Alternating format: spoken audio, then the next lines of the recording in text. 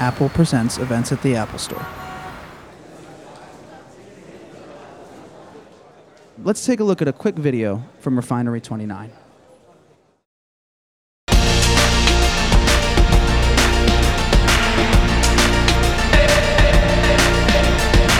Refinery 29 is a lifestyle destination that delivers non-stop inspiration to live a more stylish and creative life. Fashion and style can be incredibly intimidating, but we don't take it too seriously. Discovering your style and cultivating it, it's a journey that everyone is participating in. We want people to feel good when they read Refinery 29. We want them to be inspired, we want them to be amused, we want them to be entertained, and to walk away with resources and tools that they can incorporate into their lives. The pace of working online is so relentless, and mostly in a good way. The speed of content, the speed of feedback is incredible. Sometimes people say that when they read Refinery 29, they know that someone is home. That feeling is absolutely critical to our voice and to who we are as a company. As a young company, it's a really exciting time. So much is changing right now in the media and the advertising space. And we don't have the baggage and the shackles of a lot of the old ways of doing things. We can really embrace the change and drive the change versus having to be fearful of it. Take it back with you. Please welcome this evening's guest moderator, editor-at-large at Fashionista.com, Lauren Sherman, and tonight's guests, CEOs and founders of Refinery 29, Justin Stefano and Philip Von Bories.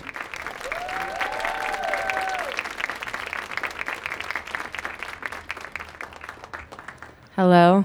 Welcome, everybody. Thanks for coming. Thanks to Philip, not Philippe, Philip, and Justin for being here. I guess to start, I want to hear about how this all came to be. I was looking at the bio and it said you guys started this in 2005, and that seems like a long time ago. Yeah, that's a long time ago. We used to come to the Apple Store and just leave Refinery 29 on every computer screen so people would find out about it. That was our first 10 users, I think. 2005, ages ago.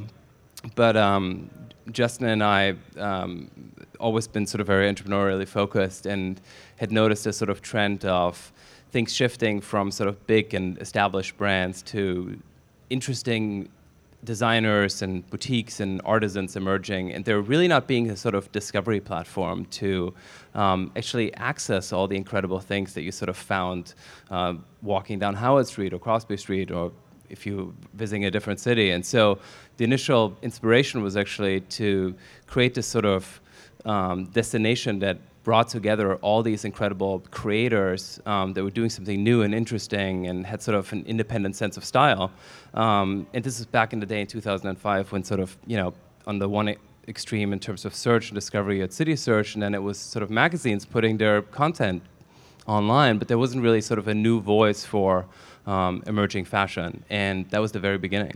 So what did the first iteration of the site look like? I remember it. I thought it was amazing, but what did it? It was, it looked like a mall directory. So if you guys remember not remember, they're still there, but if you walk into any mall in, any suburban area or even in Midtown Manhattan, if you see one of those mall directories with the legends at the bottom. So that was the first inspiration. That's what inspired the first product. And so what we wanted to do was take the city and abstract retail into a digital destination that you could filter using all of these different buttons. It was, again, back to what Philip was saying, it was a product that we developed based on a problem that we just wanted to solve for ourselves. We didn't launch it with a real business plan. We didn't know how we were gonna make money. It was really just about making something that we thought was fun and that we would use. Yeah. So let's backtrack for 1 minute. What did you guys do before you did this? Did you do anything? Were you in college? Yes, we did go to college. Thank you. Barely. No, we had no background in fashion what to speak of, which is actually really interesting because our other two co-founders from who were there very early on, had a long-standing background in fashion. But I think our sort of outsider status was actually really, really important. So I studied history in college. I went to work for a startup in DC that was focused on sort of international affairs and politics, and Justin was in an even odder part of the universe. I was actually investigating police, so a completely different world. So you were working in internal affairs? It was in internal affairs. It was a civilian oversight board. So I studied political science and philosophy and was going to go to law school. And I didn't want to do the paralegal thing, really didn't want to do that at a corporate firm. And I found this job working for the city where they gave you a badge and a city car. And they sent you, out into the far boroughs of the city to investigate complaints of police misconduct. So I did that for about 2 years. Scary and awesome. It was awesome. I mean, it was super fun to be in your early 20s and wearing a trench coat and acting, interviewing cops at 8 a.m. like senior tenured captains and having to be really serious, and it was fun. Well, I mean, I could talk about that, honestly, for the next half an hour, but back to Refinery 29. So you guys came up with the site. Was it just like talking? You were like, we want to do a business together. What's missing? Or how did you decide to, write the code and start publishing? I don't even think we knew what code was when we initially came up, but that's not entirely true. That's not entirely true, but it was a very organic process. We were just hanging out and we were talking about, we were both spending more and more time online. And we were with a bunch of friends and people were talking about how they had stayed home from work one day and they were, just wasting time on the internet and there was no place they could go to just discover fun things to do in New York City. And it just seemed like a problem that should be fixed. And again, the only thing that was addressing it at the time was City Search, and that was like the yellow pages online. There was no curation. So it was a very organic thing, and it came out of us just listening to people, literally like at a bar, a conversation with friends, and identifying a problem and wanting to fix it, solve it. And it was really about a personal passion of noticing, again, this trend of sort of all these incredible people that were opening up shops. And this is, again, sort of putting this in the context of the time, there were sort of designers like Alexander Wang and Rag & Bone and many new designers that were sort of just emerging at that time. They were literally, I remember 2 months in, we would shoot Alexander Wang at his East Village apartment in his living room, stitching together fabric. And we sort of captured the zeitgeist of that moment and captured something that was really unique and happened to find something that was really interesting for consumers in sort of being a discovery agent and also being a sort of a platform for brands and people who had a somewhat difficult time sort of getting the word out to connect them to that. So when you look at Refinery now and what I'm sure the entire audience knows Refinery as, it's 10 million uniques a month. It's a really big site. You guys have editors in every city. You have newsletters for every city. I know I read your newsletter every morning and I'm always click on the links. So how did you get to be what now is, a media company that you're the fastest growing startup or media company on the Inc. 500, I think it was, or media company. Right? Yeah, media company on the Inc. 500. You're a brand that traditional media companies talk about all the time. I've been in the meetings with magazines, and they say, "How can we do what Refinery does?" And so, how did you guys get from being at a bar talking about finding cool shit in New York to to getting to being this huge company that, traditional media companies are looking to for, guidance? There's a lot in there. That I feel like you need to open a bottle of wine. But I think the most important thing to sort of anchor this conversation is that when we started, we built these sort of like very organic relationships with brands, with store owners, and we started to have small events, local events, kind of in the same vein that Yelp grew up and they started to have local ambassadors who had sort of these micro events in local markets. And there was this sort of very sort of grassroots feel to it, and it had something to do with creating a little bit of goodwill. It was about sort of promoting one another and promoting local retail, promoting local designers and stores.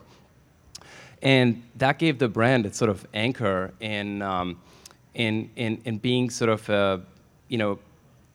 a vehicle for discovering great things and for building a community of people. And that community at first was like this big. I remember watching our Google Analytics stats back in like 2006 and being like, we're gonna have 2,500 visits today, and it's gonna be a killer day. And our journey was very, very organic for the first couple of years of essentially just building that community. Today when we speak to entrepreneurs and we sort of give advice, that power of local, of networking locally and creating small events and creating something that's valuable for people is incredibly powerful, even if just 40 people show up. And that set things in motion. And for a while, we're sort of steadily growing that, and steadily at it, we started growing more content, and there were sort of like a few milestones when the site started to go daily and content, and that seems like a crazy concept today to just be like, oh, we're daily, but that was actually like a big step. And so over time, the audience started to, the people started to notice, the brand started to establish itself, and I think the passion that we have for brand, which is something that we should really talk about because it's really, really important, and being really, really organic in that connection with people, and not like a typical fashion magazine that sort of spoke to someone and dictated something to an audience, but really building sort of a dialogue.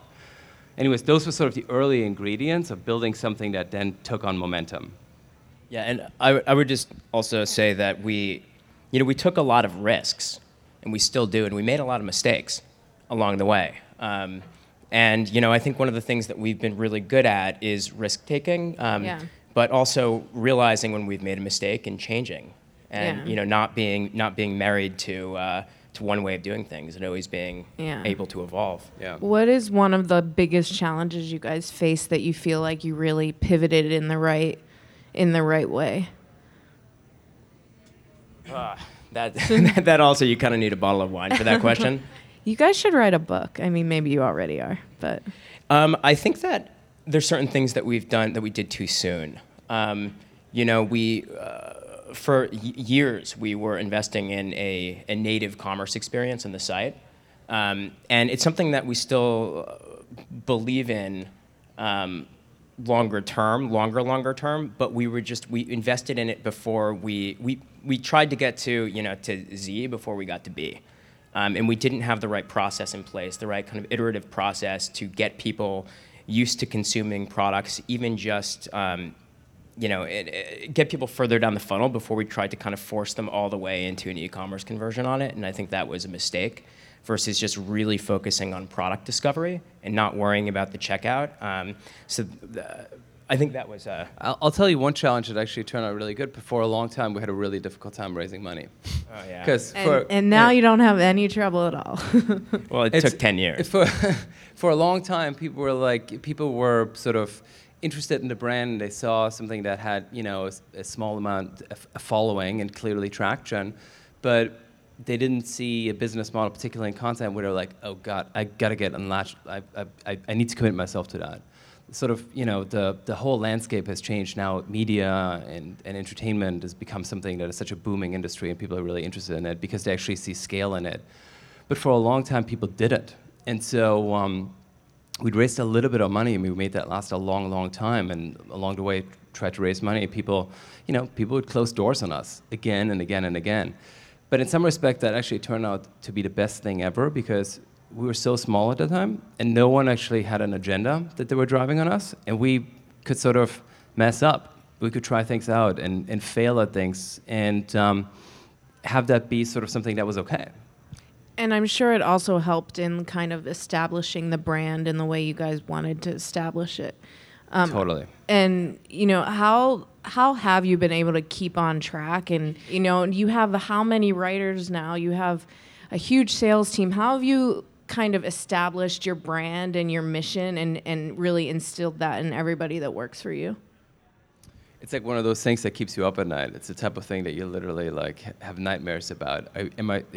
Is what I'm doing still the way I want it to be? And so I think what's been interesting is that Justin and I came to it with sort of as outsiders, and then had people creating really, really great content who really, really had a long-standing history in fashion and in style and beauty and so on. But there was sort of this really, really intrinsic relationship of saying, okay, let's try things out, but let's also build a platform where we feel like we're really constantly thinking about how to reach the greatest amount of people through distribution channels and investing in email early on, and then obviously over the last several years Facebook, and growing the community really, really organically. But I think with regards to content, we've been sort of risk takers, because you always need to, you're looking at the year ahead and you're like, okay, we got to grow again, and grow substantially, because that's what it's all about. But at the same time, you also want to make sure that you sort of have your true North Star always in mind about what you are. And so for us, it's been about sort of the sense of independence, the sense of personal style, of being somewhat left of center and irreverent, and trying to build that up, and at the same time trying to grow into new categories. We started just in fashion and style, and now we're in beauty and home and living and wellness and news to some extent. And what you found is that the sort of traditional world of media, which has been so siloed for a long time, like you go to a magazine stand and there's your beauty magazine, there's your health magazine, there's your fashion magazine, there's your news magazine. And that's sort of been turned on its head, to some degree also by the emergence of just your news stream, your Facebook news stream, where all of a sudden you see a piece of news next to something that your friend posted, next to something that is in fashion and beauty. And so bring it all together under sort of like a really strong point of view that stands for something that is empowering and at the same time really positive and aspirational and cool. It's been really, really important, and obviously we've had a great team of people that have grown that. I remember talking to Christine in probably, I want to say it was mid 2011, and her being like, our traffic just shot up in 6 months. It was like a turning point. Something happened and you guys just exploded. What was that moment, and why do you think things changed? I don't know if it was exactly that time, but I'm sure you guys know what I'm talking about. Yeah, I think it's a lot of things, so it's hard to isolate it to one key change or moment in the product. But we had been, starting in early, probably 2010, we started increasing publishing frequency. So by mid-2011, the volume of content that we were producing had just increased exponentially. And the audience had gotten to a point where it started snowballing and growing at a faster rate. So the bigger you get, the easier it is to grow until it becomes really hard to grow. Yeah. And so we had just reached that place where the snowball was big enough so that we were picking up users at a way faster rate. The other thing that happened was people started sharing like crazy on social networks. Yeah.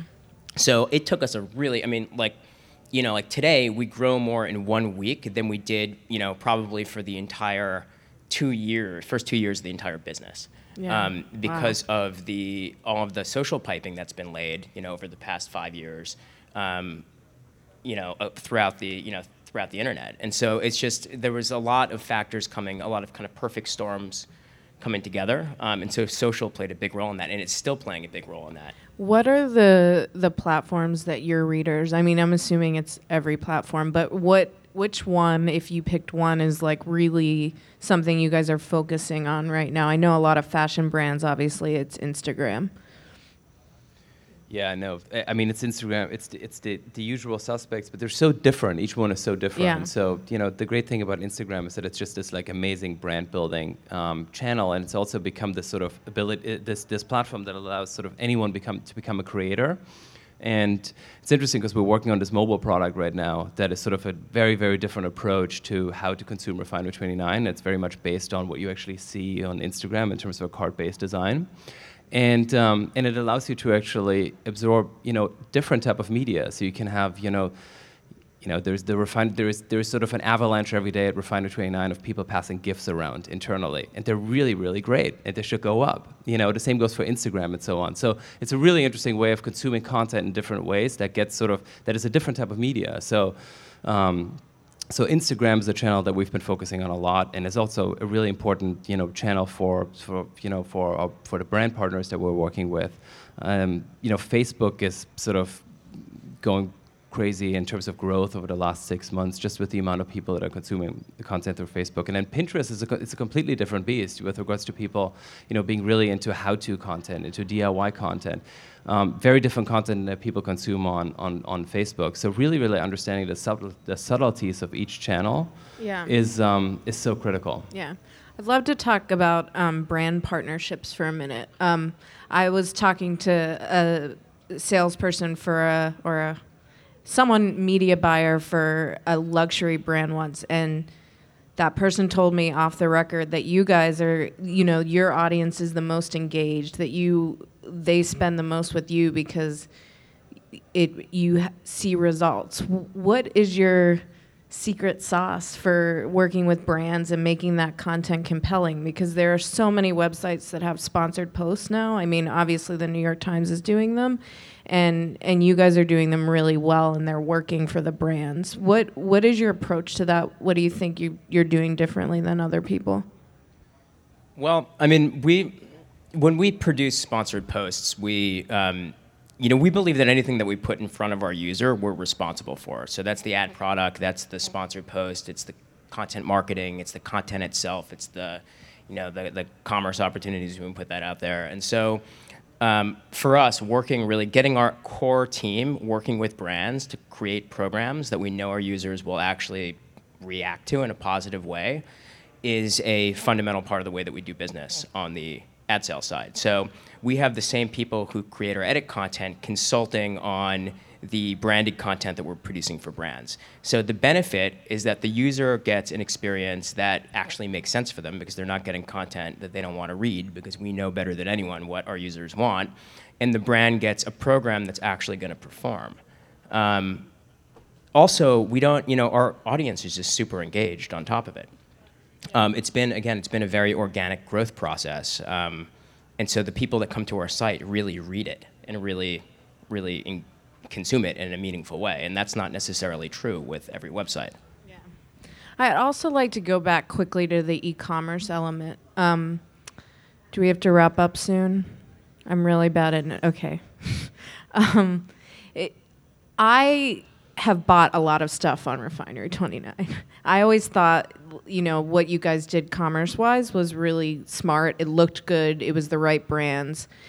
And why don't you think, in general, content commerce plays have worked so far? Not that they won't in the future, but what do you think it is that the reader isn't connecting, the user isn't being able to put the two together? Because I don't know who stayed for the Net-a-Porter, who was here for the Net-a-Porter talk, but they are going in the opposite direction and launching a print magazine. So it's obviously not going anywhere, but what you guys did was good. So what do you think the disconnect is, and how do you think that will change in the future?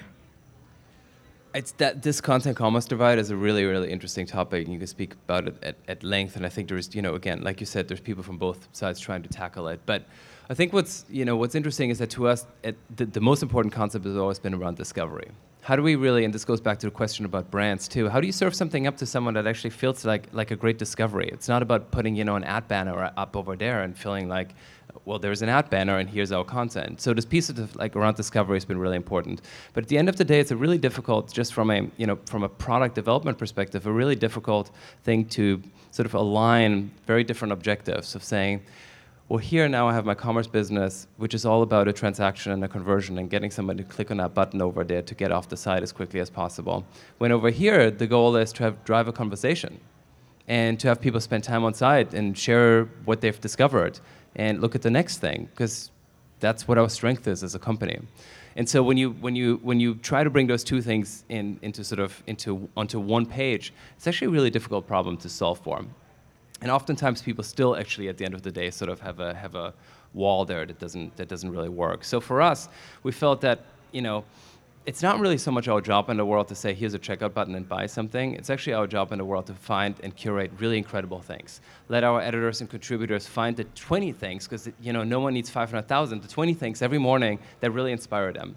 And connect them to brands and drive value out in the world to ultimately letting that consumer discover that product on somebody else's site. So I think ultimately we have so many ideas and exciting ideas about creating things that you can actually purchase too, and collaborations with designers and everything that is sort of like the stuff that we're passionate about. But right now the mission is all about sort of like building a community, building engagement, getting people together and growing an audience that feels really, really authentic and really, really strong to to the product. I do think that there are some examples of actually interesting content commerce integrations out there of people that are doing interesting stuff. Flipboard is doing something interesting with regards to actually discovering products on the same page. But with regards to us, it's sort of all about building a community and focusing on how do we have that strongest connection between us and the user.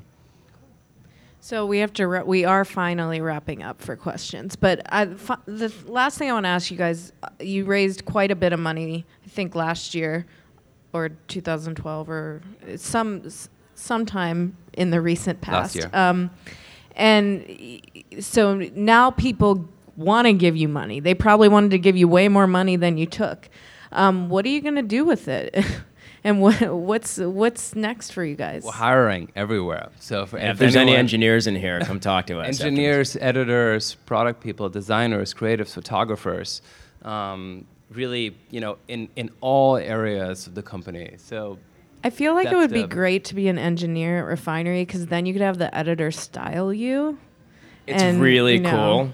For anyone that's interested. There's a really funny transformation that happens when somebody starts who maybe doesn't have is sort of just a geek, and then over time they just start to get really stylish. It's a really weird thing. Yeah. Our CFO now wears rag and bone jeans. That's amazing. It's really That's cool. Awesome. That sounds like the transformation I made on my husband. Who is he here? Okay, whatever. Anyway, questions. First of all, congratulations. I'm from Uruguay. It's very far, and we're fans of Refinery. Oh my God, I want to go. Yes. So I was going to ask about that. What about international expansion? I follow you guys really close, and I know you guys started in London, in England. What's next for Refinery? Well, you should start it in Uruguay, first of all. But we're so. I think the one thing that really excites us is that it's really about sort of, I think, a global mindset that we wanna drive from somebody who's like, oh, you can discover something really incredible in New York and in Tokyo and in Paris and drive that type of conversation.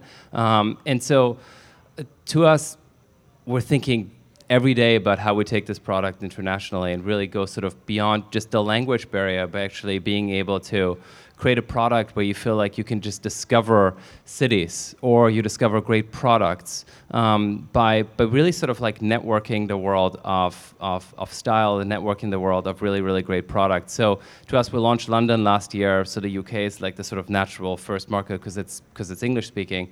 But we really, really want to push the product out into more markets and really sort of connect people on the ground, because at the end of the day, it's really about community and finding really great people that tell the stories of those cities or of those markets through sort of their eyes of discovery. I'm kind of curious. You're in so many cities. You're recently in London, and you're in San Francisco and in New York. Do you use the same framework in each city, or do you try to let the city sort of drive the content on its own and kind of organically create its own unique content and its own unique way of doing things? The latter. It's each city has its own voice and its own community, its own point of view. In each market, we focus the content on what is really special about that market. So DC, for example, we have a lot of content that involves politics and things of that nature. And from San Francisco, we have a lot of tech content that comes out of there. LA, there's entertainment content. And then we still try and tie it back to stuff happening in that local market, but we really try and bring out the best, the best that we can get out of each local region.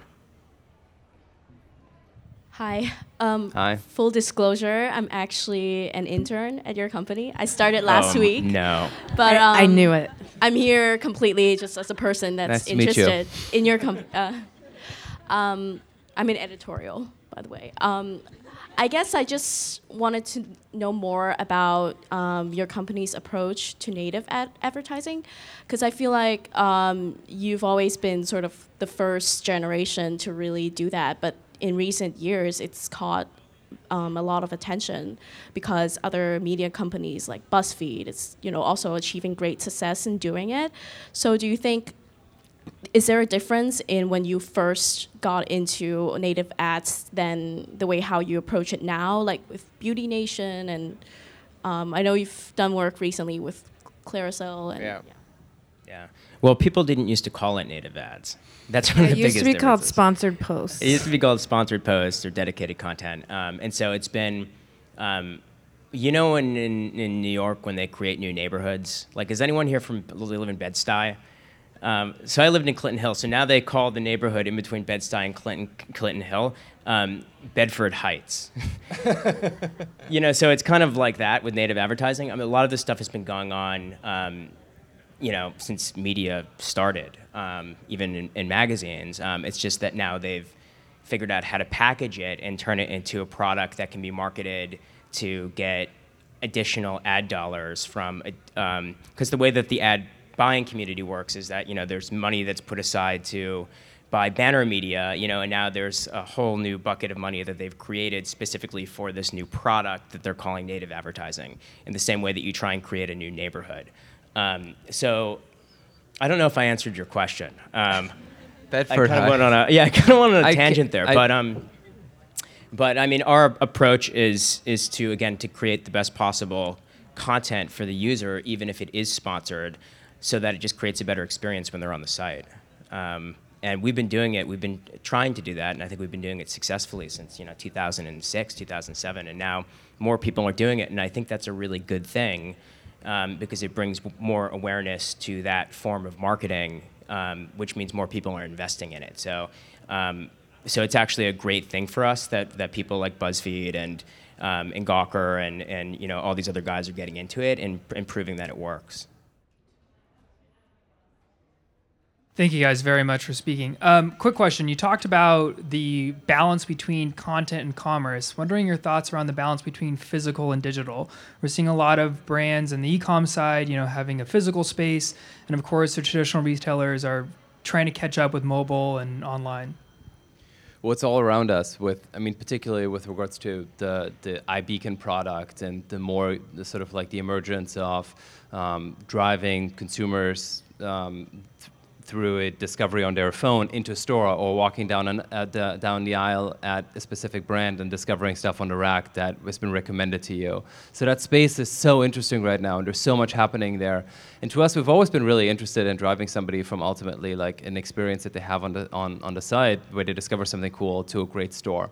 And so this sort of like omni-channel experience that people are really focusing on, I think is a really, really, really interesting space. And to us, we're thinking actively about how do we take like all this incredible content, all these incredible all this inspiration that we put up there every day, over 120 original articles, hundreds of original products uploaded every day, into an experience where you walk down the street and you go back to this, the initial sort of passion that we had for creating something, where you're walking down Crosby Street and you find that small store and it's like, hey, here's something that has actually been recommended to me by, this editor that I follow, or this person that is, a great photographer or designer, and leading you into store and having a really great experience by discovering something in that moment. So I think that space is so interesting. It's something that we're thinking about all the time, and brands are sort of, ferocious about it, because at the end of the day, most retail is still driven through that physical experience. You might find something online in a store, you might find something online, discover it, look at it, compare it, but at the end of the day, a lot of people, great majority of people still go into store, and driving that connection to in a sort of fun, engaging way is something that I think is extremely important, something that we're thinking about all the time. Hello. I have been reading Refinery29 for a couple of years. Back when I grew up in Chicago, I would read the Chicago section of the site as well as like all the everywhere sections.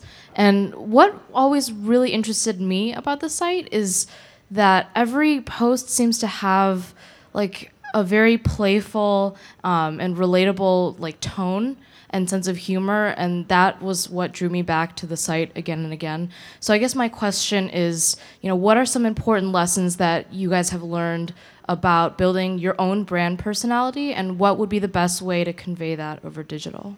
So the first one is, we're in fashion, which is a world that takes itself so seriously, and having a license to be funny is the first thing.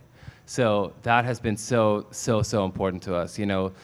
last week, one of our editors, Vanessa, went to the media day at the Super Bowl, and it was really funny. She did a lot of things that probably won't get us invited back again next year. But it was incredible. It was really great. And here's our style editor at that specific event. And so, sort of building that up has been a critical thing. And being funny is one of the most important things, because it's just, at the end of the day, it's like it's a medium that historically, again, has taken itself so seriously. So breaking that wall is really important. Another thing to us that we really have always believed in is sort of the power of building up personalities on Refinery 29, so that each one of our editors, of our contributors, literally dozens upon dozens, have their own brand, have their own community, have their own voice, where they feel like they're building up something that is a personal connection. And that's what you want at the end of the day, because it makes you feel like that much more engaged, and makes you feel sort of excited with what you have. So that voice that you were describing is really a result of sort of saying that we have sort of a few things that are really our filter, to be sort of empowering, to look for sort of great independent style, which means just like discovering something that's new and unique in the world, or how to style something that could be an everyday item, but in an interesting way. And then at the end of the day, to really mix it with the voice and with the personality of all these different people that have something unique to offer. And I think that's a really, really important concept in general to just how to grow a media brand online. Hi, I discovered Refinery when it was only e-commerce, and you introduced a lot of great brands, Lyle, Eskel. So my question is, there's a lot of personal bloggers say, there's instant connection and trust when you read personal blogs, say Garant Story, am I saying it right? Versus I haven't seen your face until now, but I still read you. So what's the difference between, a big company versus a personal bloggers these days? So many. What's a pro and con, and how do you trust the build when you don't put your face out? Thank you. We like to hide our faces. That's a hard question. I think at the end of the day, if you're just your own sort of brand and your own face, and it's just you, there's so many great examples of all these people that have created incredible sort of media mini brands, media mini empires as bloggers and so on. And maybe at the end of the day, you have we have 150 people on staff now at Refinery 29. We just recently moved to offices, and maybe you have less headache, which could be part of it.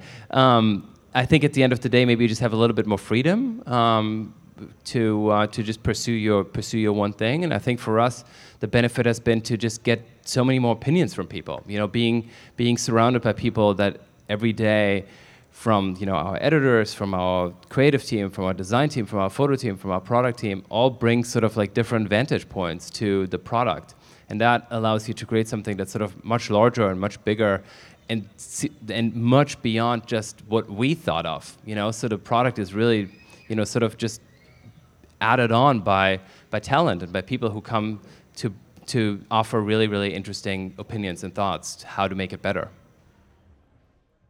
Hello, my name is Lolita, and I'm from Montreal. You were talking a little bit earlier before that at one point you can have a community, and even though it could be as small as it is, it's still something important. And I'm going to look like I'm seeking for like the free advice, but I feel like I want to make something bigger of what I have, which is a blog.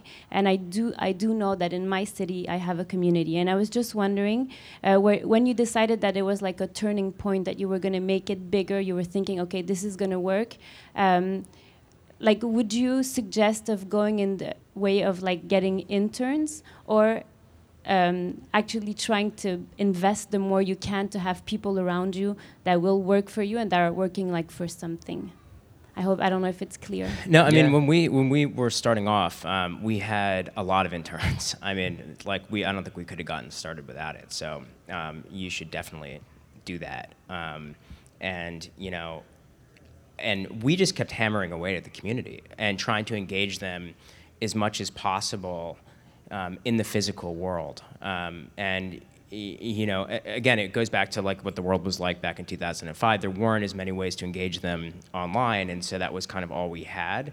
But I think that it really long term made our audience way more loyal and more engaged, and our brand more meaningful to them.